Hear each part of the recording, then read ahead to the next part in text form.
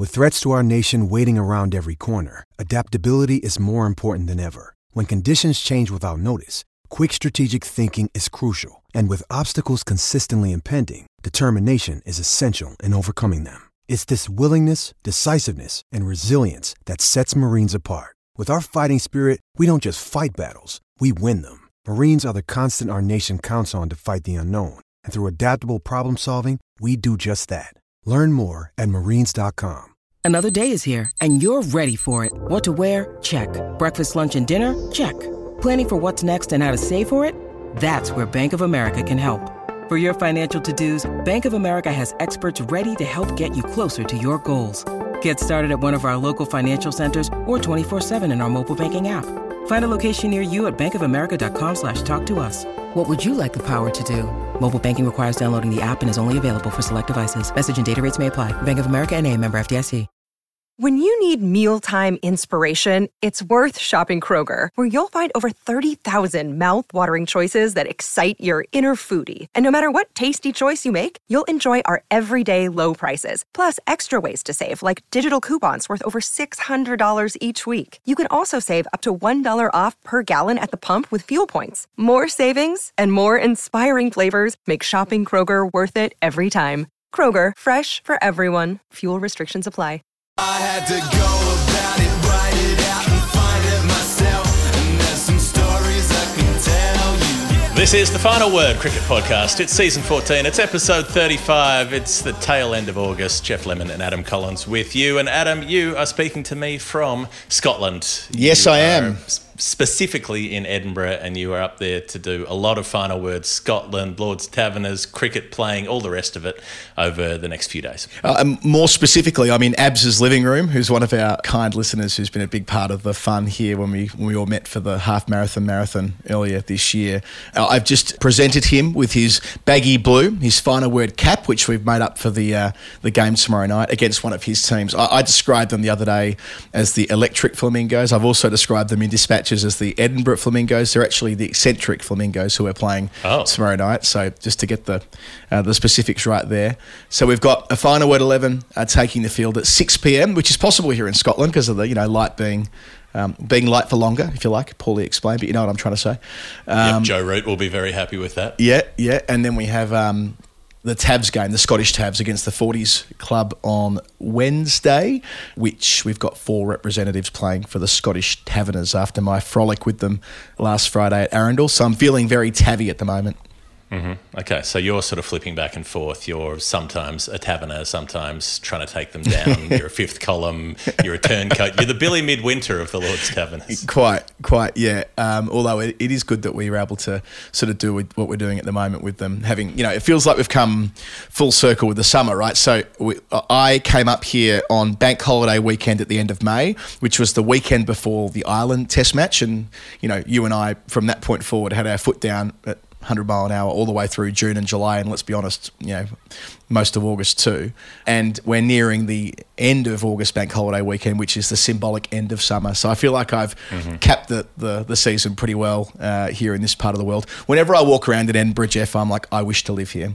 I wish for this to be the place that one day I set up shop. It'll never happen, but it is gorgeous. And we'll enjoy some fringe shows, and I'll make this Scottish special at some point through tomorrow. I've got a bunch of interviews lined up for that. So it's pretty complicated terrain, Scottish cricket at the moment. So I'm a little bit daunted by this, but it'll all be all right on the night.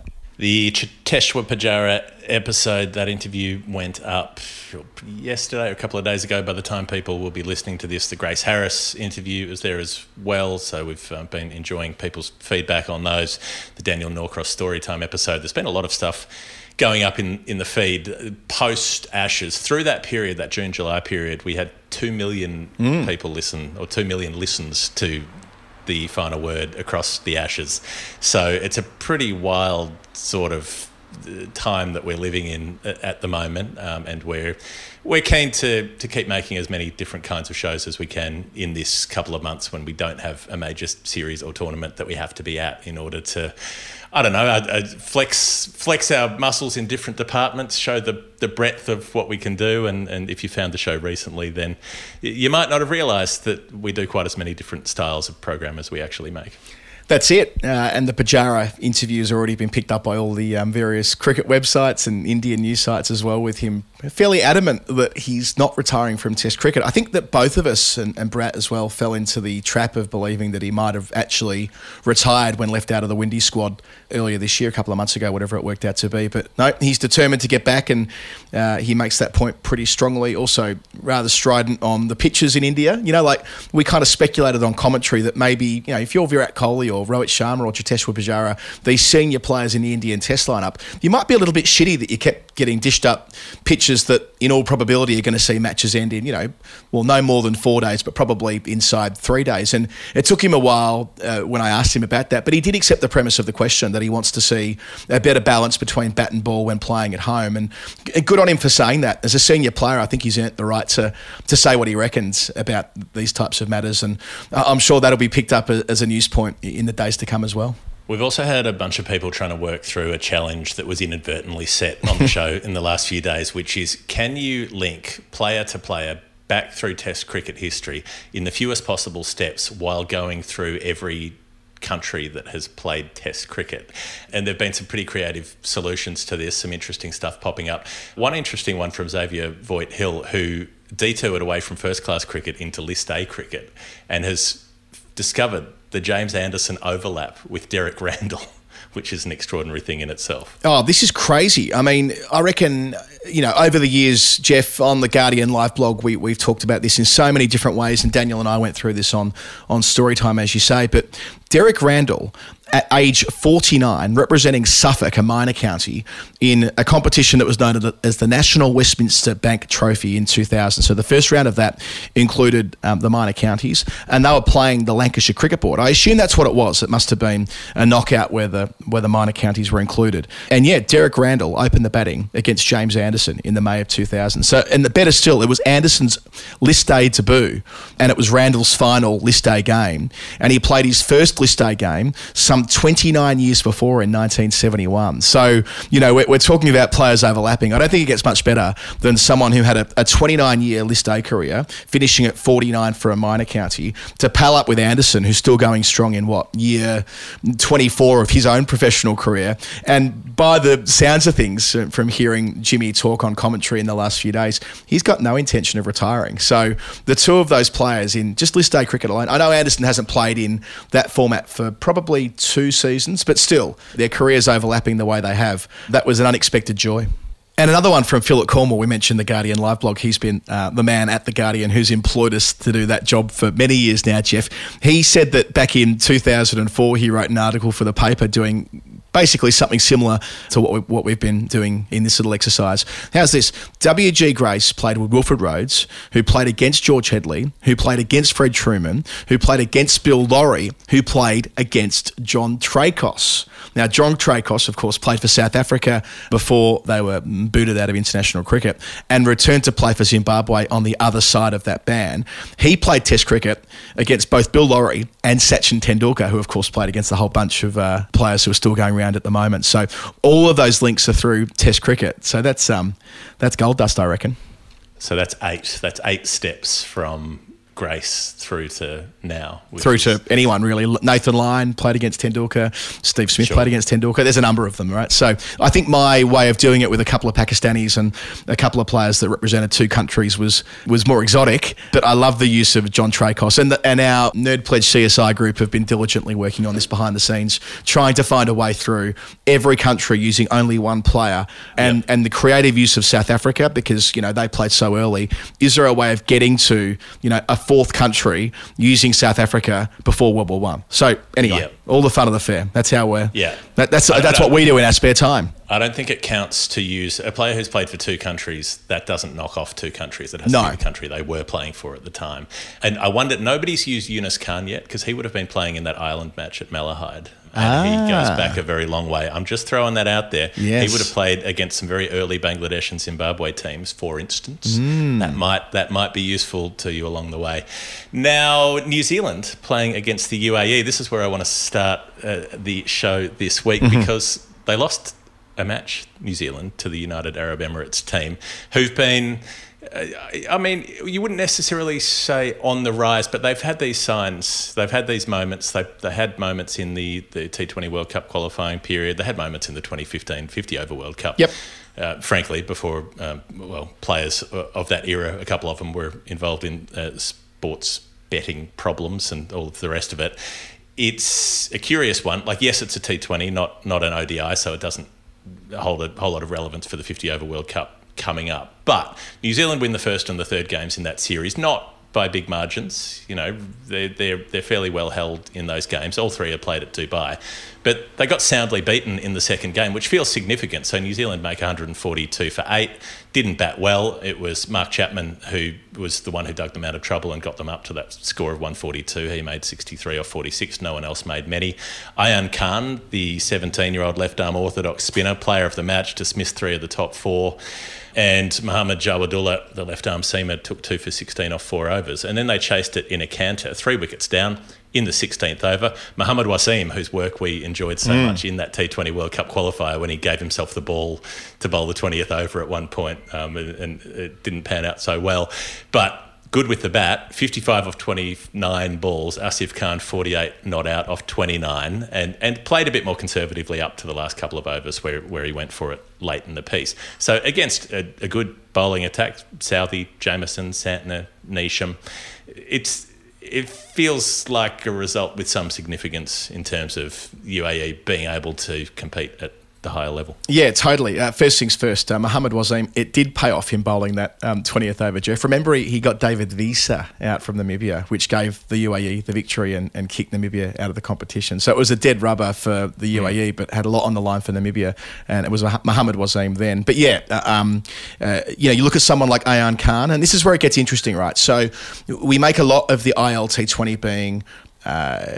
I'm not going to say a bad thing. That's the wrong word. That's the wrong descriptor. But it presenting a challenge, a rather sophisticated challenge for players, administrators, decision makers around the world. Well, Ayan Khan plays in that ILT20 as one of the locals. Remembering there are fewer locals in each side. Yeah. The records don't count towards, say, your Cricinfo profile because the games are being played in an associate nation. But for the UAE players, they're able to benefit from playing against some of the best T20 cricketers in the world. Take David Warner, who, because of the way this release has gone out this morning from the ILT20, because the Big Bash is finishing on January the 26th this year, I think it is, it means that there is more time for the Australian and the Big Bash players to make it to this tournament. So a young 17-year-old left-arm spinner who's enjoyed success here, knocking over New Zealand's top order, will play against players like David Warner with all of that experience. And it should, in turn, I wouldn't say it's the reason why these tournaments are being played in Dubai, but an unintended and positive consequence is the UAE men's team should end up improving pretty quickly. Like, we know that over years that the more high-quality cricket you play against high-quality opposition, it tends to have an effect on your national team. And so it should prove for this UAE team, who are some chance of making it through to the next T20 World Cup as well. They have their next major qualifier coming up in October and November. That's the Asia qualifier as part of the T20 World Cup that's to be played in the West Indies and America next year. It's being played against in the hometown of their old rivals, Nepal. They had a couple of ding-dong battles against Nepal earlier this year. But, they're a chance of making that tournament. And on the back of this, they might make life difficult if they get drawn in a weaker group. The David Warner thing's interesting. He wants to play in that Sydney Test that finishes on January 7. He's a Sydney Thunder player. They signed him for 2 years last summer. So in theory, he's contracted to them. They play on January 8th and they play 4 games after that Test match before the finals start. So assuming they make finals, they could be playing up until January 24th. Yep. And then the ILT20 starts on Jan 13, but goes through to Feb 12. So even if he played the full Big Bash, he could still play 6 or 7 games maybe in the ILT20. I wonder if he'd be playing a Big Bash match 24 hours after wrapping up his Test career. It'd be a sign of the times. But it's curious what you're saying about the UAE development of players. I mean, there's not much opportunities. So I was looking at these squads from the previous season, 23 to 24 players across each of the squads, some of those available for part of the season and not for the other part, and some of, they were replacement players for those who'd left and so on. So there were 3 to 4 UAE players out of the 23 to 24 in each squad. And in most of the 11s, there was only one UAE player playing. I read reports that it was supposed to be 9 international players, but a lot of them had 10 playing and only 1 UAE player. Occasionally there was 2. But even that one spot, those 2 spots could have an effect, because you look at Mohamed Wasim, he was 4th in the comp for runs, for instance, in that IL T20. So there were only 3 UAE players in the top 50 run scorers, but there were 3 UAE players in the top 14 wicket takers, so they did a little better with the ball. There were 7 in the top 50 wicket takers. So maybe like the opportunities are very small, but for that absolute handful of players across the 6 teams, it could still be a useful developmental tool. Yeah, and credit to New Zealand as well, right? Like, they don't need to be in the UAE at the moment playing a 3-game T20 series. It's not as though, T20 is the format that sides are honing in on right now with a 50-over World Cup around the corner. They're doing their bit to develop the UAE. It's not their full-strength best first 11 team. They'll be featuring in England starting on the 31st of August. They've got 4 T20s followed by 4 one-days in the build-up to the 50-over World Cup that starts, I think, on the 4th of October. So, New Zealand, who have been the beneficiary of player movement and the transient player market, and you mentioned Mark Chapman before from Hong Kong, where he was playing until a couple of years ago, and that's the easiest place to move as far as other senior full member nations. If you want to play and you want to move, then New Zealand is not a bad way to do it. So, they're giving something back there, and hopefully this provides an incentive to other countries that, when they're darting around the world trying to get ready for major tournaments, they might see the UAE as a worthwhile destination. India getting ready for the World Cup. Jasprit Bumrah's back. Yeah. That's the big news there. So they're 2-0 up in the 3-match series against Ireland at Malahide. They're playing T20 games there. Won the first on Duckworth, Lewis, Stern, and then won the second. But it was Bumrah's bowling that was the story, really. 2 for 24 in that first game. He got Andy Balbirnie out. Second ball, got Lorcan Tucker out in the first over of the match. Got Balbirnie again in the second match of the series, 2 for 15 that time around for Bumrah off 4 overs. So there was a lot of lack of surety about whether he'd be able to contend for the World Cup. They haven't announced a World Cup squad, India, but they've announced an Asia Cup squad, which is sort of their last play in the sandpit as far as selection goes before they have to whittle it down to the 15 for the World Cup. And it feels quite important. So Ajit Agarkar spoke to this today, and that's unusual to sort of have a selector speaking to the Indian squad. And it is a story of players returning from injury. So Bumrah with the ongoing back problems, KL Rahul with the thigh muscle tear that's kept him out of all cricket since the IPL.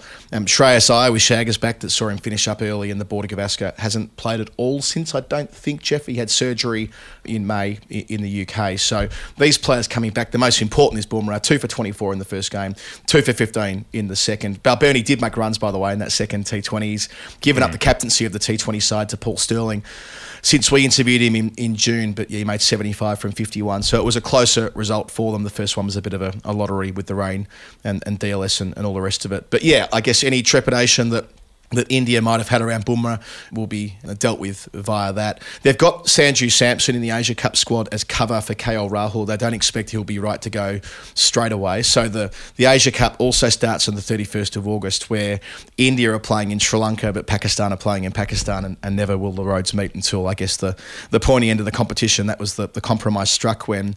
Was it originally that Pakistan were refusing to go to the World Cup, at least, as far as the posturing was concerned, and India was saying they wouldn't participate in the Asia Cup, but as ever, these things all get sorted out in the end. From memory, Pakistan was supposed to host the Asia Cup, and India were saying they wouldn't go, and Pakistan was saying in that case they wouldn't go to the World Cup. Right, there you go. So I might have that wrong, but that feels about right. So other noteworthy points in the Asia Cup squad. Surya Kumar Yadav keeps his spot, having done poorly in the West Indies one-day internationals. Hardik Pandya is still there. Yuzvendra Chahal's been dropped, so the wrist spinning option for India for the World Cup looks like it'll just be Kuldeep Yadav, and they're using the 2 left-arm all-rounders, so Jadeja and Akshar Patel, but no Ashwin and no Washington Sundar. So talk about sport for choice. India's World Cup squad's going to be an absolute beauty. But it feels like we have a much better idea now of what their selectors are thinking. And now they've got those 3 first choice players back from injury. Well, home World Cup. It's been won at home the last 3 times. India in 2011, England in 2019 and Australia in 2015. So they'll go in, regardless of form, they'll go in as the raging hot favourites. It's funny that those three countries should be the last three ones to host the World Cup. Just funny how things pan out sometimes. Australia making some changes to their one-day T20 squads as well. This is interesting. So you talked with Daniel about the fact that Labuschagne would be captaining Australia A in 50-over cricket. Well, not anymore because he's replacing Steve Smith in the squad to go to South Africa and play first team 50-over stuff. Smith apparently has a hand injury. Mitchell Starc has a groin problem, so he's not going. That means Spencer Johnson will stay on. He was in the T20 squad, but he'll stay on in the 50-over squad for Starc. Mitchell Marsh will captain the ODIs as well. Pat Cummins is going but not playing. What's the deal with it? I think this is fine. I think this is like having Cummins with the group ahead of a World Cup. So Mitch Marsh is going to captain, but Cummins with his own hand injury, remembering that this hand injury was obtained at the very start of the Oval Test match, and Cummins played throughout the 5 days encumbered by that. But yeah, the Smith injury, I don't think we knew about. I feel like we haven't talked about it at the very least, and it was dropped in. But I reckon that presents a great opportunity for Labuschagne, you know, like all these one-day matches in South Africa. If he were to do well there, like I don't think he'll leapfrog Smith, but like you couldn't rule it out because it feels like there'll be room for one of them, right? Like there'll be a Labuschagne or a Smith sort of gluey, anchory kind of slot in the 15 or even in the 11.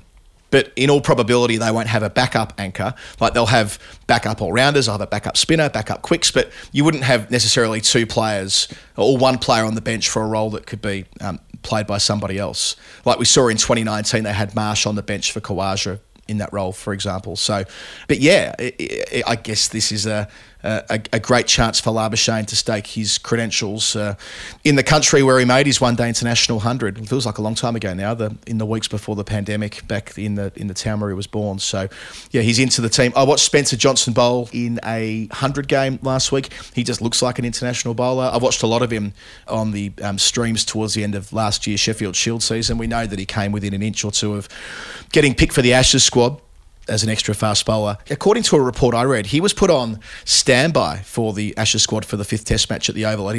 Maybe that was publicly known, and I wasn't as sharp to this information as I should have been, but it gives a sense of where he's sitting in the pecking order. And yeah, if they're going to have a spare quick for the World Cup in India, a left arm option with Starc might not be a bad one.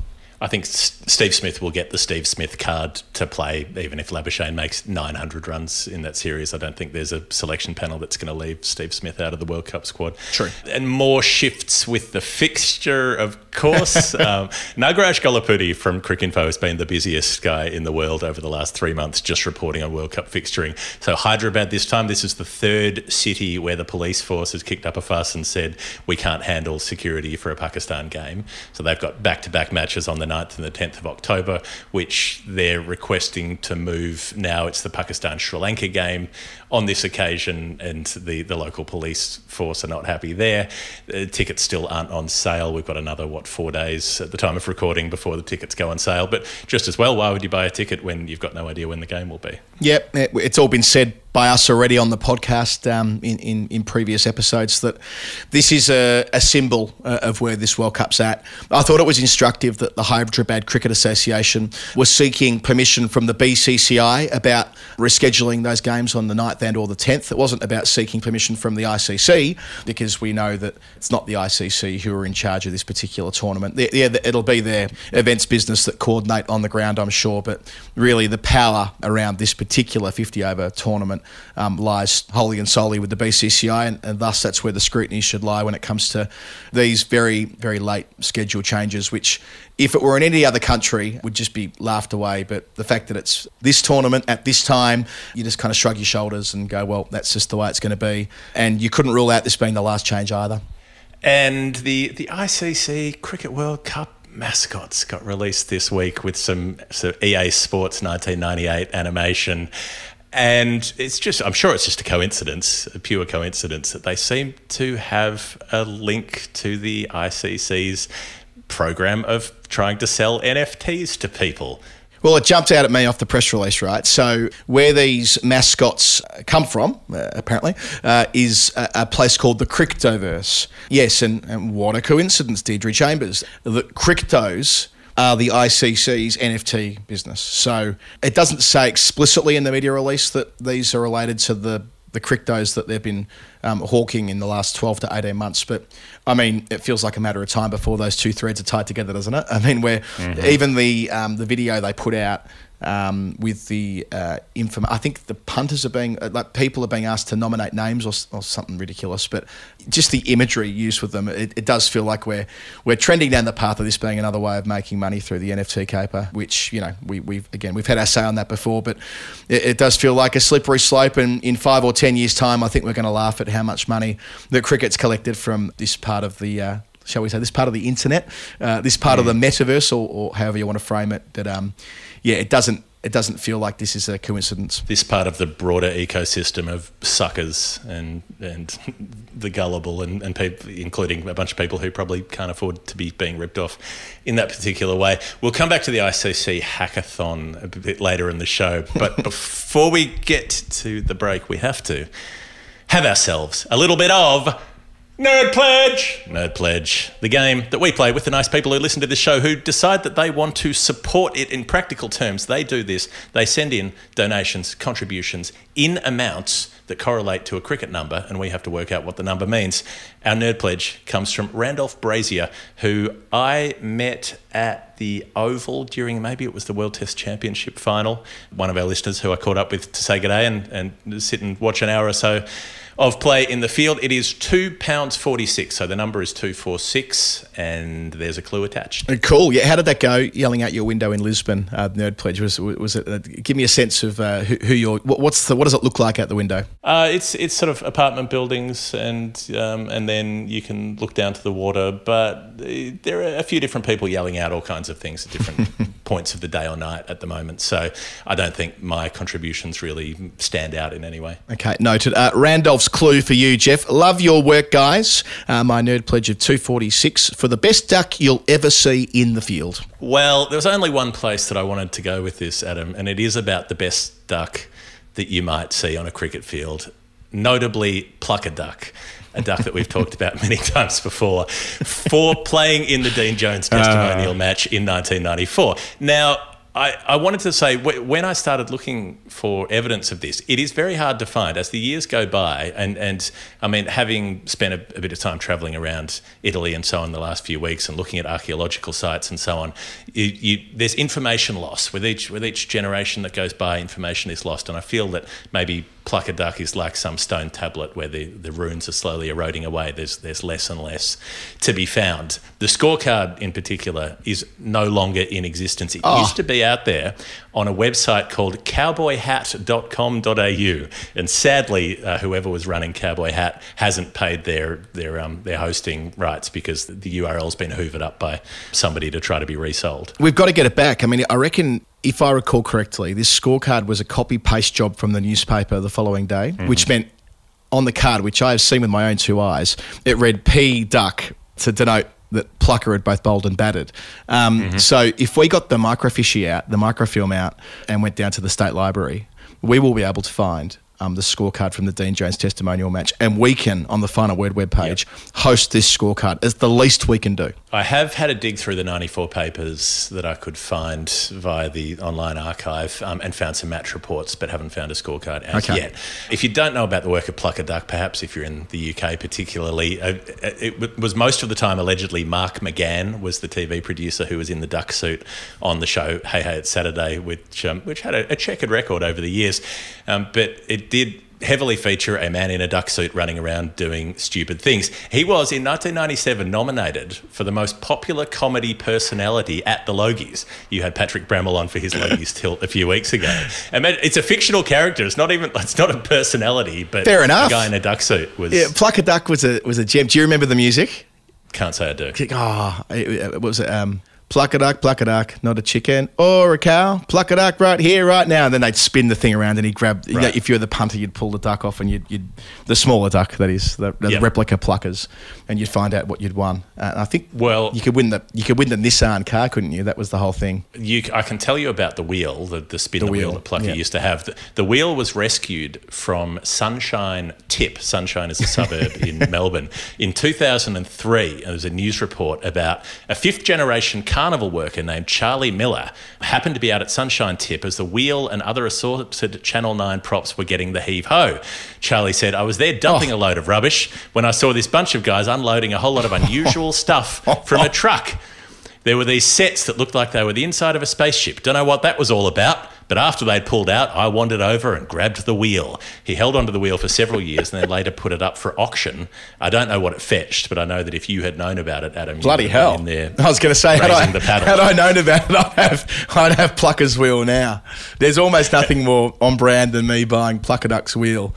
I spent quite a lot of time talking about Plucka Duck with Greg Baum from The Age when of course you did. Gilly and I don't think Brettig was there. Gilly and I interviewed Bormy about the 93 Ashes for the greatest season that was 93. The context was that they were sending, getting at the perspective of being on the 93 Ashes but trying to follow the 93 footy season.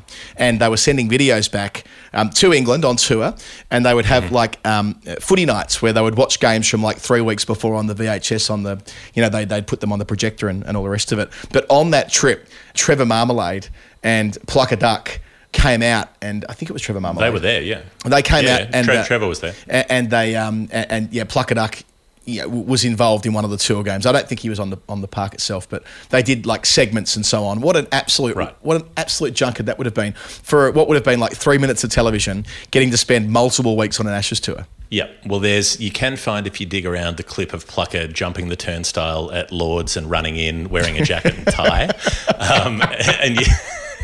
and you can also find the clip of him going into Australian training and facing Merv Hughes and belting him over square leg with a hook shot. Yeah. So clearly Mark McGann could handle a stick. Wasn't completely out of place on the cricket field. So when he rocks up for this game, and I should say, in looking around for this, I also found there's actually a website called heyhey.tv, which is run by whoever owns all the footage these days, Summers, Carroll, or whatever the production company is, where they have a membership structure. Get this, they say, create your account, membership from $6.95 a month or $59.95 a year, unlimited viewing, all new content added regularly. What new content are you adding from fucking Hey Hey It's Saturday? Who's paying $60 a year? $7 a month. $60 a year to watch Hey Hey clips. The show finished 24 years ago. And that's sad. And it is sad that Hey Hey ended. $7 a month. Yeah. They're at least making some new stuff for you. I want to know that the profile. When companies try and work out what their median customer looks like, what is the median customer, or the profile they can pull together demographically of someone who spends $59.95 a year for unlimited access to a Hey Hey It's Saturday archive? All I know is the list should be forwarded to the AFP. That's all I can put together. So that exists. That's a thing that had I had a bit more research time today, I probably would have signed up for it as a final word business expense just to dig around and find what was in there. We might come back to that on a future show. But I did find the Sports Tonight highlights with Tim Webster about the Dean Jones testimonial in 94. So 40 over match at the MCG. Nearly 30,000 people came to watch this game, Adam. 30,000 people put money down to come through the turnstiles. Maybe some of them are signed up to heyhey.tv. And look, they got a good game. The Allan Border 11 make 285. Dino, direct hit, run out of Matthew Elliott to start things off. Just play the hits, Dino. Jamie Siddons makes 74. He can really play at that time. Border plays, makes 42. Jason Dunstall, your mate, makes 48. And I remember they were doing updates on the ABC. I don't know where we were that afternoon, but I was with my parents in the car. And we were, as I think it'd be quite relatable. You listen to the ABC updates from Sheffield Shield games and all the rest of it. Well, they had someone doing. Well, you and I have both done them, haven't we? For the updates from round the grounds, round the grounds, exactly. Yep. With the galloping gasometer at VFL Park. But they were doing, and we were willing Dunstall to 50, as you would, right? But yeah, dismissed two. I think he was out leg before for 48, is my recollection. Anyway, Dunstall could play. Well, he gets dropped off Carlton full forward Stephen Kernahan at deep square leg by Gus Logie. Gus Logie puts down Dunstall, and then comes on to bowl and bowls Doug Walters, who's also playing. Got Dougie out in 1994. He probably wasn't in peak condition, but so Siddons is doing the business. Merv Hughes takes a screamer at backward square leg. and off Greg Ritchie, I think. And then he's fielding literally in the crowd for Jamie Siddons, who's hitting sixes. So Merv jumps the fence and runs up and stands among the punters who love that, obviously. Gary Ablett Sr. is playing. It'd be odd if Junior was playing in 94, I suppose. So he would have barely been born. Gary Ablett Sr. gets Jamie Siddons out, caught by Footscray champion Doug Hawkins. So it's a very footy cricket crossover here. Doug Hawkins immediately gets hugged by Plucka Duck, who's fielding for the Jones team. Ablett also gets David Hooks out and then takes two blinding catches off Alan Border and Rod Marsh. How is it if you, I know life didn't turn out particularly well for Gary Ablett Sr. In terms of the, between the ears stakes, but you couldn't deny natural athleticism, the ability to just rock up in a game like that and dominate actual top-line cricketers. Bring back the testimonial game. The 90s was such a rich time for these. There was the Dino game you're referring to there with all these footy stars playing, Jeff Fennick, Molly Meldrum, you name it. It was a grouping of pop culture. It was a grouping of Melbourne interests, celebrities, you might say, with a couple of other star cricketers from other states. We had famously the Alan Border testimonial game with Fatty's catch. We had the Ian Healy. I'll tell you what, Gary Ablett's catch, the second one off Rod Marsh, Gary Ablett dives forward full length, scoops it in and lands on his face while holding onto the ball. That is a hell of a lot better than Fatty's catch. Fuck Fatty's catch. Gary Ablett's catch outdoes that by the length of the stroke. I reckon that was in front of the big scoreboard as well, when there was such a thing as big scoreboard and small scoreboard at the MCG, out towards the Ponsford stand goals. And, the Ian Healy testimonial match was when Pat Rafter hit Courtney Walsh for multiple sixes. There's the David Boone testimonial where they broke up the match into allotments of 25 over, so 25, 25, 25, 25, which, as we know, later got adopted by, was it the Ford Ranger Cup, what Mercantile Mutual turned into some years later? So that was a thing for a time. There was a Ricky Ponting one down at Launceston, but it wasn't televised. When the next Australian great who retires, we should be advocating for a testimonial match including a bunch of footballers. That's all I'm saying. Mm-hmm. Well, there were a bunch of footballers playing here, and Plucka Duck was out there again when Dino went out to bat. I don't know what Plucka was doing. Was he fielding for the other side at that point? But he runs out and gives Dino a stuffed Plucka Duck, which Dino promptly hits away. I also read in a Steve Waugh biography that they used to, on the 93 tour, they used to give a stuffed plucker to whoever had most recently made a duck in the Australian team, who had to carry it around with them until they got to hand it on to the next person. So there was a very strong Plucka Duck theme. There was a cultural thread running through Australian cricket at this time. Dino, 50 off 38 balls, out for 58. Dermot Brereton takes the catch, your other favourite, and gets booed roundly by the crowd for doing so. Final word guest, Dermot Brereton. Yeah, final word guest. Dermot Brereton drops David Gower, who makes 78 not out. Gus Logie makes up for his shelled catch by making 81. Gary Ablett Sr. hits the winning runs. And as you say, Molly Meldrum's on the field at one point. Jeff Fennick's running around. Plucker's bowling was not featured on the tape, so I can't find that. If you can find the scorecard, let us know. It could hold the key to the 246 for Randolph Brazier, but it might also just be a simple typographical error that Dino's team won, making 286. Could that be about the best duck that we ever saw on the field? Let us know, Randolph. Plucka Duck, not a chicken or a cow. Thank you, Randolph. We're going to take a break. On the final word, on the other side of it, we've got a lot of women's cricket to get through. Hi, I'm Dave Warner, and you're listening to The Final Word.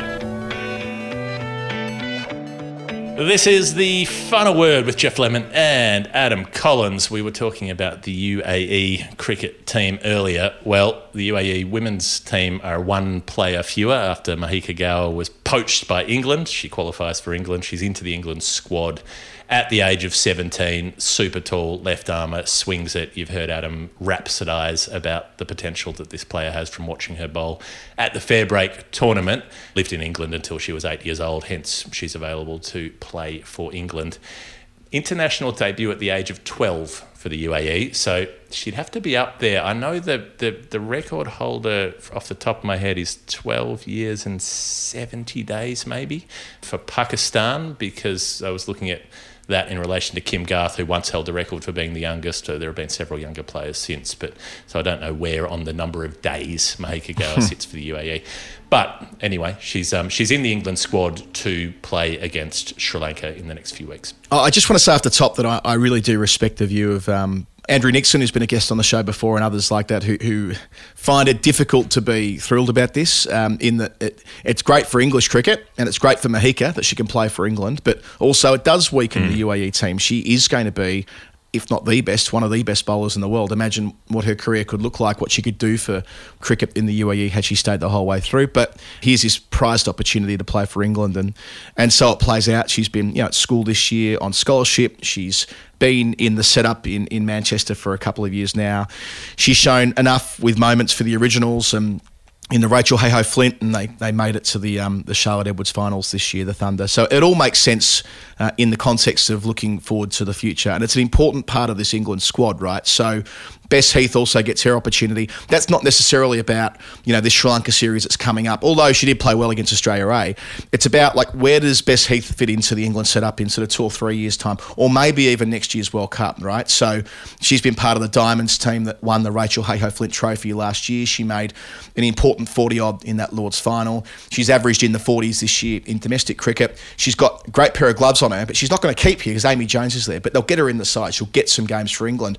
Hypercourse, who we cite a lot on the show, he made an interesting observation through all this as well, because there has been criticism of the, not omissions, but the resting and rotation that's going on here. So we're seeing Eccleston and Dunkley missed a lot, all of these Sri Lanka games. Sivabra is missing the T20s. Danny Wyatt's missing the one-dayers. Some criticisms, well, you're not showing Sri Lanka respect.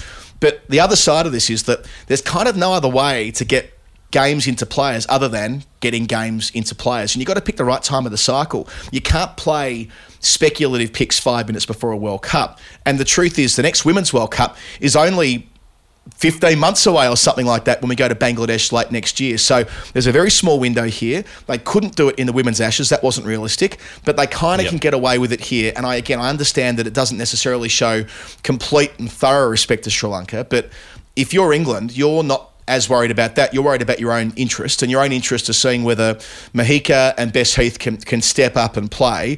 And this seems to be a timely and clever way of doing it.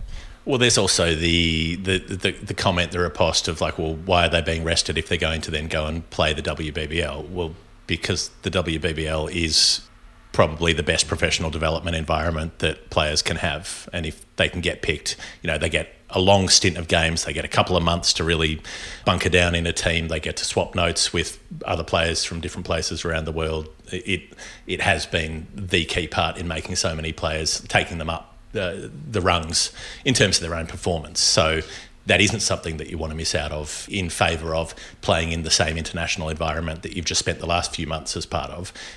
Changing that up and having that variety is likely to be more beneficial for your more established players than making them just go through the motions of playing endless bilateral cricket. Yeah, and there's also a similar argument that runs at how can you rest someone like Sophia Dunkley or Danny Wyatt who played in the fair break, right? So, why can they be fresh enough to play fair break in, I think we were there in April, it might have been May, something like that, start of the season, and not be fresh enough or ready to play a tournament or a bilateral series in September? Is there a disconnect there? Well, the truth is they're able to make good money in 2 weeks of work, right? So they can manage the situation. None of these players are going to fair break without consulting the ECB. They've got to get their NOCs. They've got to have conversations up the chain. This would have been planned out months in advance. And, Eccleston has played next to no domestic cricket this year, but her workloads have been through the roof because she bowled a shitload of overs in the test match, and they're going to India later this year and playing another test match, and guess who's going to do the bulk of the bowling there? Eccleston. So it's not all one, it's not one size fits all. It's like with men's cricket, we accept this as part of it, that you see players rested strategically and at times it works in keeping with the cycle, and this is just another step in the direction of women's cricket being more like the men's game and that professional model becoming more repeatable. And I'm not saying all of those things are good, but this is that. This is an example of that. Even if they hadn't played fair break, these players would still have been candidates to be rested, because it's about a mental break as much as a physical one after playing an Ashes series, which is has more hype, more attention. It is a different level of intensity. The actual workload in fair break, which only takes a couple of weeks and is a number of short games, isn't that intense to begin with. I don't think it would have made a difference if they had or hadn't played fair break. That wouldn't have come into consideration at all. Improbable, you're right. They play 6 games of T20 cricket, and yes, I share that view. The other grievance is that Tammy Beaumont's not selected after making a century for the Welsh Fire. Can I jump in on this? Sure. Because this irks me. This is bullshit. This is the most recency bias kind of thinking in terms of cricket. Like, well, she just made some runs. Oh, she just made 100 in the 100. Okay, cool. The 100 is not the highest possible standard of cricket going around. Like, there are good players in it, and there are some other players who are making up the numbers at various points. That's not necessarily a defining argument. But B, Tammy Beaumont has had a decade of being not very good at T20 cricket. Now, that is not to say that she can't improve and that she can't challenge for a spot and that she can't lay down a case to do so, but a few weeks of good cricket is not laying down that case. That's not how it works. You don't, on the basis of a couple of performances, get to say, oh, no, she's clearly switched gears, levelled up, whatever your cliche is, kicked it up a notch, bam, because who knows? There's no conclusive evidence for that. You need a stronger evidence base to be able to say, this player has had umpteen opportunities for years and years and years and years, and she's a terrific player, and I loved watching her watched every ball of her double 100 in the test match, and it was a thrill. She's terrific in 50 over cricket. She has always struggled to have quite the scoring rate required in T20 cricket. She's never been quite fast enough, particularly at the top of the order where you need players to be able to take it on at a strike rate of 120, 130 plus and really push games along, and too often she's struggled to do that. It's perfectly reasonable that she's not in contention. They've given her the opportunity. She hasn't yet taken it. Let her make the case for a longer period of time. Yeah, and look, she might end up playing in that role that she did in the 2020 World Cup. By that I mean the year 2020, when she came in as the number 6. Look, John Lewis, when he was asked about Beaumont, and to an extent Lauren Winfield-Hill, who's lost her spot in the squad as well, they kind of know what those players do because they are so experienced. So if they keep making their case at domestic level, if Tammy Beaumont goes and blitzes Sri Lanka, again, with respect to what Sri Lanka's doing, but let's keep it in perspective, there is a multi-speed economy in women's cricket, and the side that Sri Lanka field, in all probability, will be the equivalent in terms of standard of not even a domestic team in England at the moment. Now, I wish it wasn't the case, but that's just the way things are. Now, if Beaumont dominates Sri Lanka, well, that's what she's expected to do. I think it's more important that Bess Heath gets a look. I think it's more important that they frame it up in terms of someone like Alice Capsey, where she sits at the moment, and getting more international games. I remember when Pat Howard was running the men's professional setup in Australia, spoke to him once about the optimal amount of games you want to get into a cricketer before a World Cup cycle. This will be that. And Beaumont is a fully known quantity. A little bit like Freya Davies as well. She's been left out, although with Davies it might be that they're just looking past her a little bit. I see that Lauren Fowler with an extra yards in both squads. Izzy Wong's in the T20 squad, albeit not in the one-day squad. Of course, we've already mentioned Mahika. It may well be that Freya Davies is viewed in a similar way that, well, we kind of know what she does. Let's use this as an opportunity to see some other cricketers. So Davies, by the way, is in that WBBL draft for overseas players. We saw a release come out overnight. Kate Cross is there as well in the draft. She hasn't played in the Big Bash for, I don't think it's been quite a few years, hasn't it? She played a season for the Heat at the very start. Brisbane, wasn't it? Yeah. The very start. I think she played one for the Scorchers as well.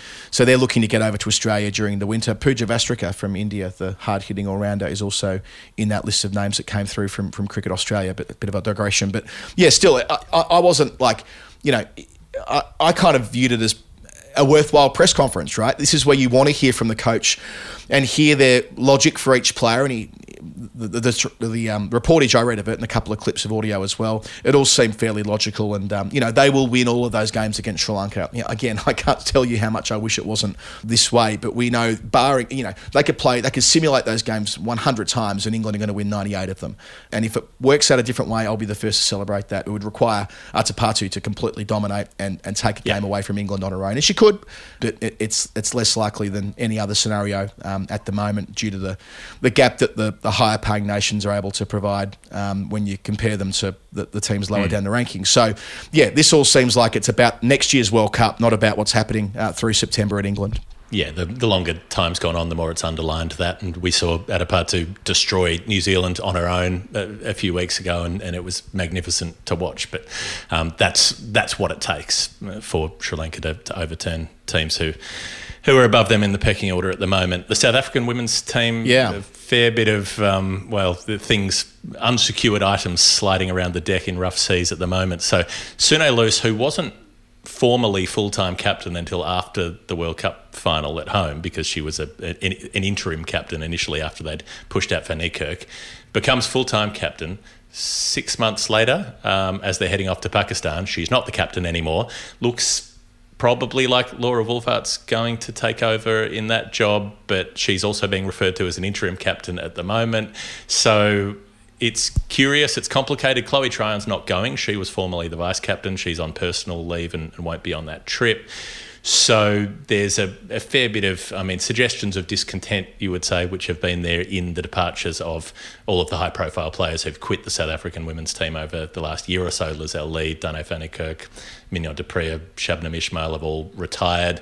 Marizanne Kapp still floating about. As we've had a watching brief on whether she's going to sack off the national team, or whether she comes in as captain for a period of time. But it looks like that might be Wolvaart to do it as Generation Next, but she's quite a sort of softly spoken, quiet.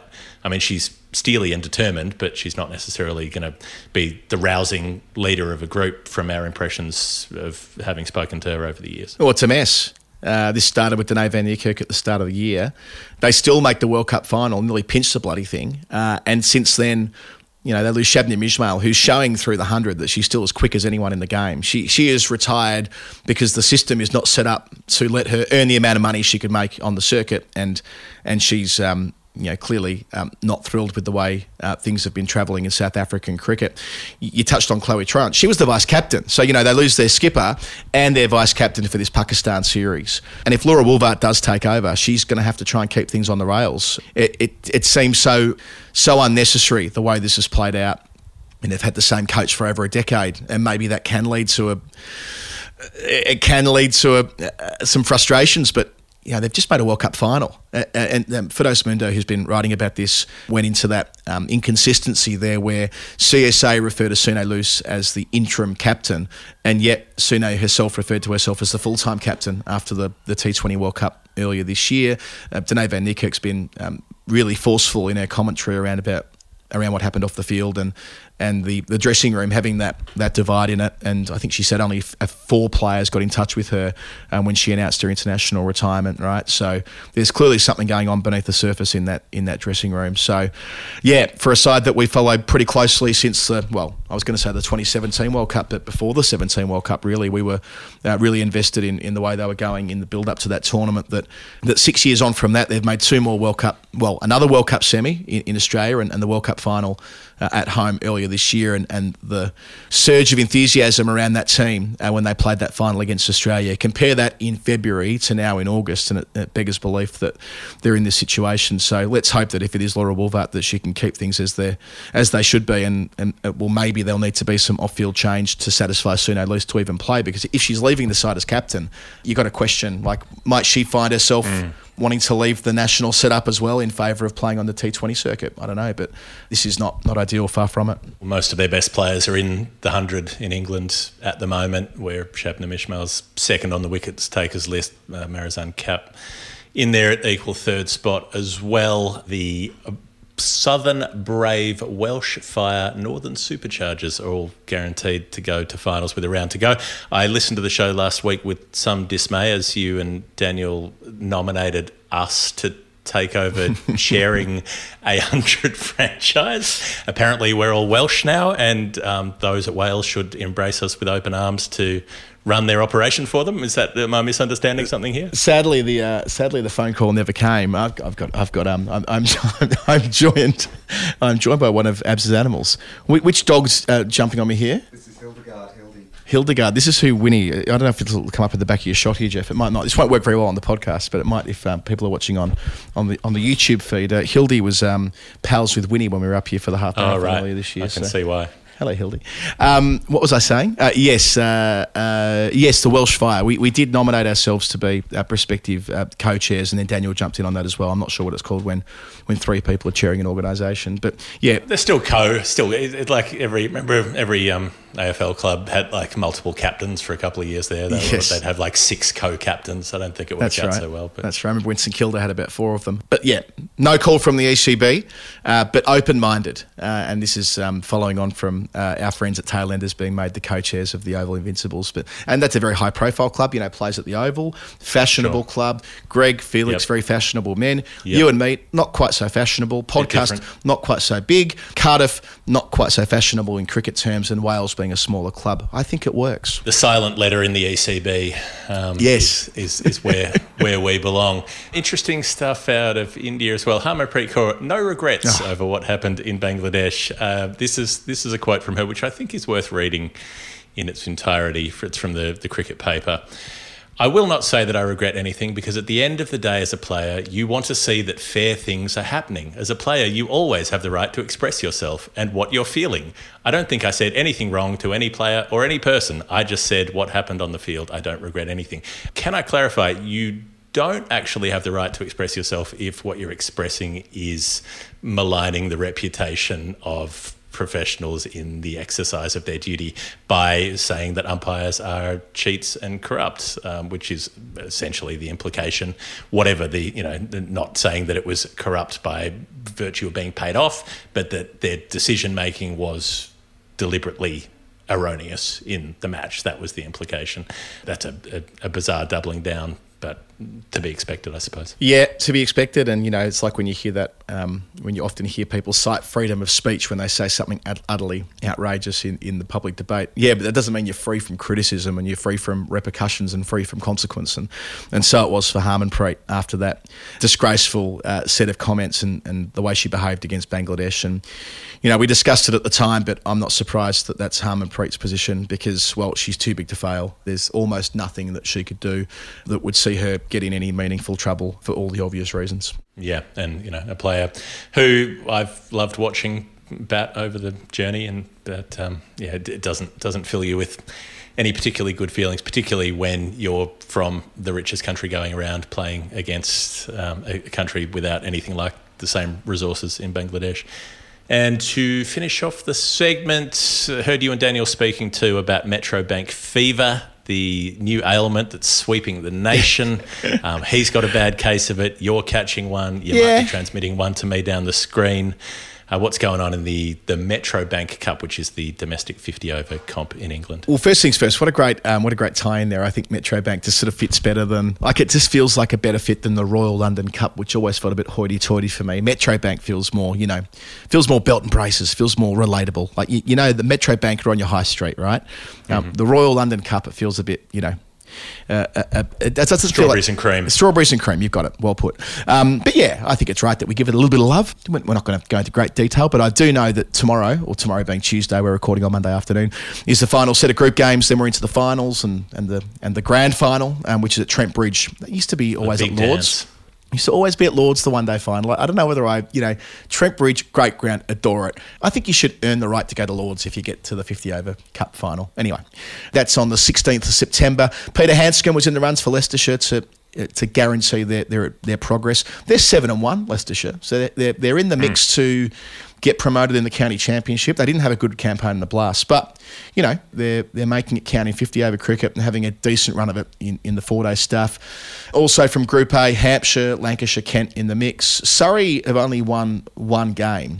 And they're not helped by the schedule at all clashing with the 100 because, Surrey are a powerful club. We talk about them all the time. 13 of their staff are playing in the 100, which meant that they were so understaffed for the Metro Bank game last week. They had to call Tom Laws back from the Invincibles to turn out. Otherwise, they couldn't have fielded 11 players without having to go into presumably non-contracted Surrey representatives. So I think with that, you can form the case for the 50-over comp in time being played in April and May. I'm not the first person to say this or advance this argument. I've written about it multiple times that you could play the 50 over comp in the cooler months.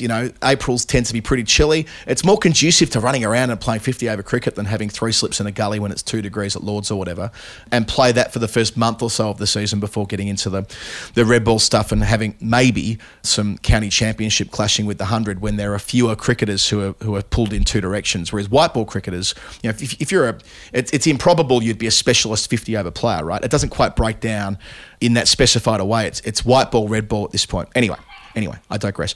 In Group B, there's Warwickshire, Worcestershire and Gloucestershire, who are the top 3 at the moment. We've seen Ed Barnard making plenty of runs for Warwickshire, having moved over from Worcester. He's made 490 runs at 82. Prithvi Shaw made a big double 100 and then did his knee. He could have been a smoky for that India Asia Cup / World Cup squad that we discussed off the top of the show, but he's got a knee injury which sounds relatively serious, which he's acquired playing for Northamptonshire. And with the wickets, leading the way is Oliver Hannon-Dolby from Warwickshire, who's taken 23 of them, leading by 8 on that measure, who I'm pretty sure he listens to the final word. He's engaged with a couple of things we've done over the years. So well played him. And having taken 14 wickets is Ian Holland, reality TV's own, the man who won a contract to be a Victorian rookie listed player all the way back in 2012. Still doing his thing for Hampshire as an all-rounder. 14 wickets at 13. At an economy rate of just 3.8, so playing beautifully for Hampshire, who are a chance still of making the post-season. So that's Metro Bank fever. We might do more on that next week. All right, let's take one more break and then we'll be on the home straight for the final word.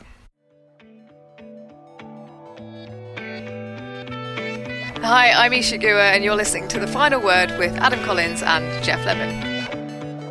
It is still the final word. It's still Jeff Lemon. It's still Adam Collins. Nothing about that has changed. What has changed is the world. The world is changing because the ICC Hackathon Part 2 is up and it is about, Adam. I mean, when Part 1 happened, we said, surely they can't equal that again. Surely they can't match it. And yet here we are.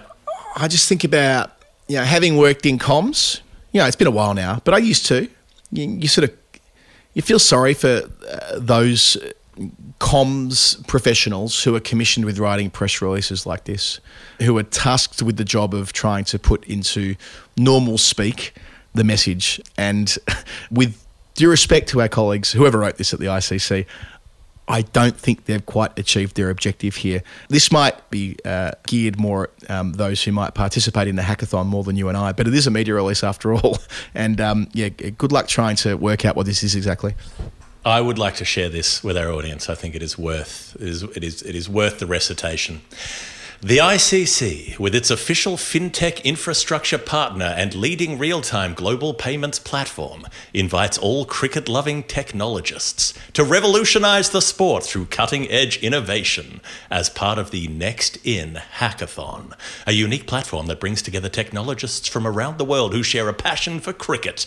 The second edition promises to be bigger and better, offering participants the chance to showcase their skills, collaborate with like-minded individuals, and contribute to the evolution of cricket in a digital age, culminating in the hackathon final in India during the World Cup. Through this platform, technologists will have the opportunity to develop innovative solutions that can elevate high-performance training, enhance fan engagement, and encourage mass participation. What does that mean? Well, first of all, what does any of that mean? Do we know when? I mean, it says it speaks to the final in India during the World Cup. So we know when this is. We don't know when the fucking World Cup games are going to be, but we know when the hackathon final is going to be. We don't know what the hackathon is. But we know when it is. But we have a good steer as to when it is. Mm-hmm. Now, just for the small matter of what the fuck is going on here. When are the semis? If the finals in India, when are the quarters? When is Arantxa Sanchez Vicario into the quarters? Who's in the round of 16? Thomas Muster. Yeah. Do we think, is Australia going to get out of the group stage? Will Sam Kerr's calf injury derail them at the group stage? Who's getting bundled out? You can only ever get bundled out of a Grand Slam. Well, it sounds like you can get bundled out of the hackathon as well. I mean, as I say, it's a pretty hard gig to get, right? Working for the ICC in comms, you'd have thought that that's the sort of organisation that has a pretty rigorous recruitment process, and that's who I have sympathy with when I see something like this go out. Having written a press release or two in my time, that someone got forced to draft this. There was another one, Cricket Australia had one about the HCL Tech, which is a company we've looked at before on this particular segment as well. I think they were weren't HCL Tech the name of an episode at some point many years ago? Yes. I think it was, I think the name of the episode was Transforming Technology Through Technology Transformation, which is what they promised us that they were going to do. An episode we might have recorded with Daniel Norcross around a lunch table at some point many years ago. It's also a partnership that promises the implementation of new innovative technologies to improve the digital experiences of all those across Australian cricket, to take CA's digital offerings to the next level, including immersive digital experiences for fans, players, partners, employees and volunteers. And once again, what the tiny fuck does any of that mean? What are they doing? And I'd like to finish off with Nick Hockley's bit in they've re-signed their ASIC Steel, who've been doing the training kit. We share a passion for innovation and excellence in the high performance arena. The sincerity from Nick Hockley. Beautiful, beautiful stuff from the chief executive. Jeff, you've dropped into our show notes here. You've got some fun umpiring stuff to talk about. I'm not exactly sure what this is, so over to you before we wrap up the show. Let me explain this to you. This came in, of course, from Brian Withington, who readers of The Guardian over by over will know as the man who leads off the line just about every day with a reader email. One of the kindest people I've come across on the OBO. He once sent me a Bangladesh World Cup top from 2019, and when it got lost in the post, he sent me another one, and one for Winnie when she was just born as well. So I look forward to Winnie being big enough to wear the Bangladesh away top from the 2019 World Cup at some point. Go the Bangles. So this goes all the way back. This is an email I discovered that I hadn't noticed at the time, I think, and it was about when the Dutch were playing the Scots in the qualifier, the World Cup qualifier, where the Netherlands got through they had to chase a score before the end of the 45th over, whatever it was, in order to get past Scotland on net run rate. So if they won the match but took too long to do it, they still weren't going to qualify. So he lays it out in this way. The Dutch, they had to do it in 44 overs, I think, in order to be sure of qualifying. So they needed 278. And if they did it off 44.1 overs, they would have missed out. However, if scores were level at that point and they got their score up to 283 by hitting, say, a six off the last ball, after 45 overs, they would have been ahead on net run rate. So if they'd reached the score just at the start of that over, then they would have fallen short on net run rate. But if they'd exceeded that score by the end of the over, they would have gone through. Right? You with me so far? Yep. Okay. So he says, basically, Scotland would have had an incentive to try to let the Dutch win off 44.1 overs as long as they didn't go past the score that they needed to chase. Mm-hmm. So if they made a higher score than the score they needed to chase, basically to deny them a boundary off the last ball. Right. So if scores were level and they hit a boundary, even if they'd gone past the 44th over, they still could have gone through. And thus he posited that they could have done this by bowling deliberate wides or no balls that wouldn't have counted as part of the deliveries bowled. So say you come into that 45th over and you know that as long as the Dutch only make 278, they're not going to go through. But if they make, say, 282, 283, they will go through. You just feed them enough wides until you get their score in increments of one run up to the score that they needed to reach in order to win the match. They would have won the match but not qualified on net run rate, which is a quirk that I hadn't thought of. And he was basically asking whether this was something a team would have thought of doing or could have thought of doing. Your first impressions? My first impressions is no, they wouldn't have considered it, because I just don't think that there's anyone in the dressing room thinking about this to such an extent. Like, you can't... I don't think in a professional environment you can get yourself bogged down in thinking about the minutiae to this extent. So I don't think it would have been considered. Had it happened, it would have caused quite the brouhaha. Oh, yeah. My gut is that's probably fine. I mean... it's murky, it's grey area. My gut feel is that's probably fine. In the same way that, was Trevor Chappell permitted to bowl underarm? Yes, he was. Of course it was, but as far as, I don't think there's a way you could strike it off. I mean, I don't think they would have had I don't think they would have had to have fronted the judiciary, whatever the equivalent is. They wouldn't have had to have they might have got a slap over the wrist from the media, but I don't think it would have changed the result. That's just my instinct, though. Keen for your thoughts. I suspect it would have been one of those immediate MCC rewrites of a law happening straight after this. Right, yeah. But the only thing that could come into relation to might be Law 42.2, which is fair and unfair play is the responsibility of umpires, which says this: the umpires shall be the sole judges of fair and unfair play. If either umpire considers an action not covered by the laws to be unfair, he shall intervene without appeal, and if the ball is in play, call and signal dead ball and implement the procedure as set out in section 18 below. Otherwise, umpires shall not interfere with the progress of play without an appeal. So umpires can unilaterally say that anything that's not specifically covered could be struck off, and the ball could be deemed dead if they deemed that.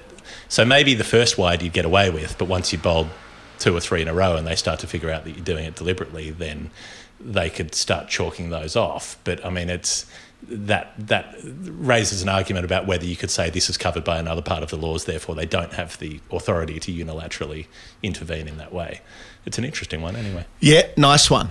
The beauty of cricket is that it always throws up situations which might or might not contravene the laws, all down to interpretation, and I think that's squarely in that category. All right, I think that is enough from us for this week. Well, you'll be doing a lot more stuff this week, but for this weekly show, this edition of The Final Word Weekly, as it has never been called, but I suppose could be.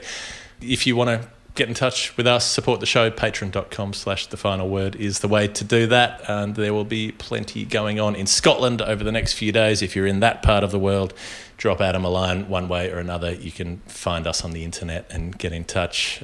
There will be Final Word matches being played, all the rest of it. There'll be more episodes coming up in the feed, including the Scotland special and story time on the weekend. For now, that's enough. We'll see you next time. Bye. I had to go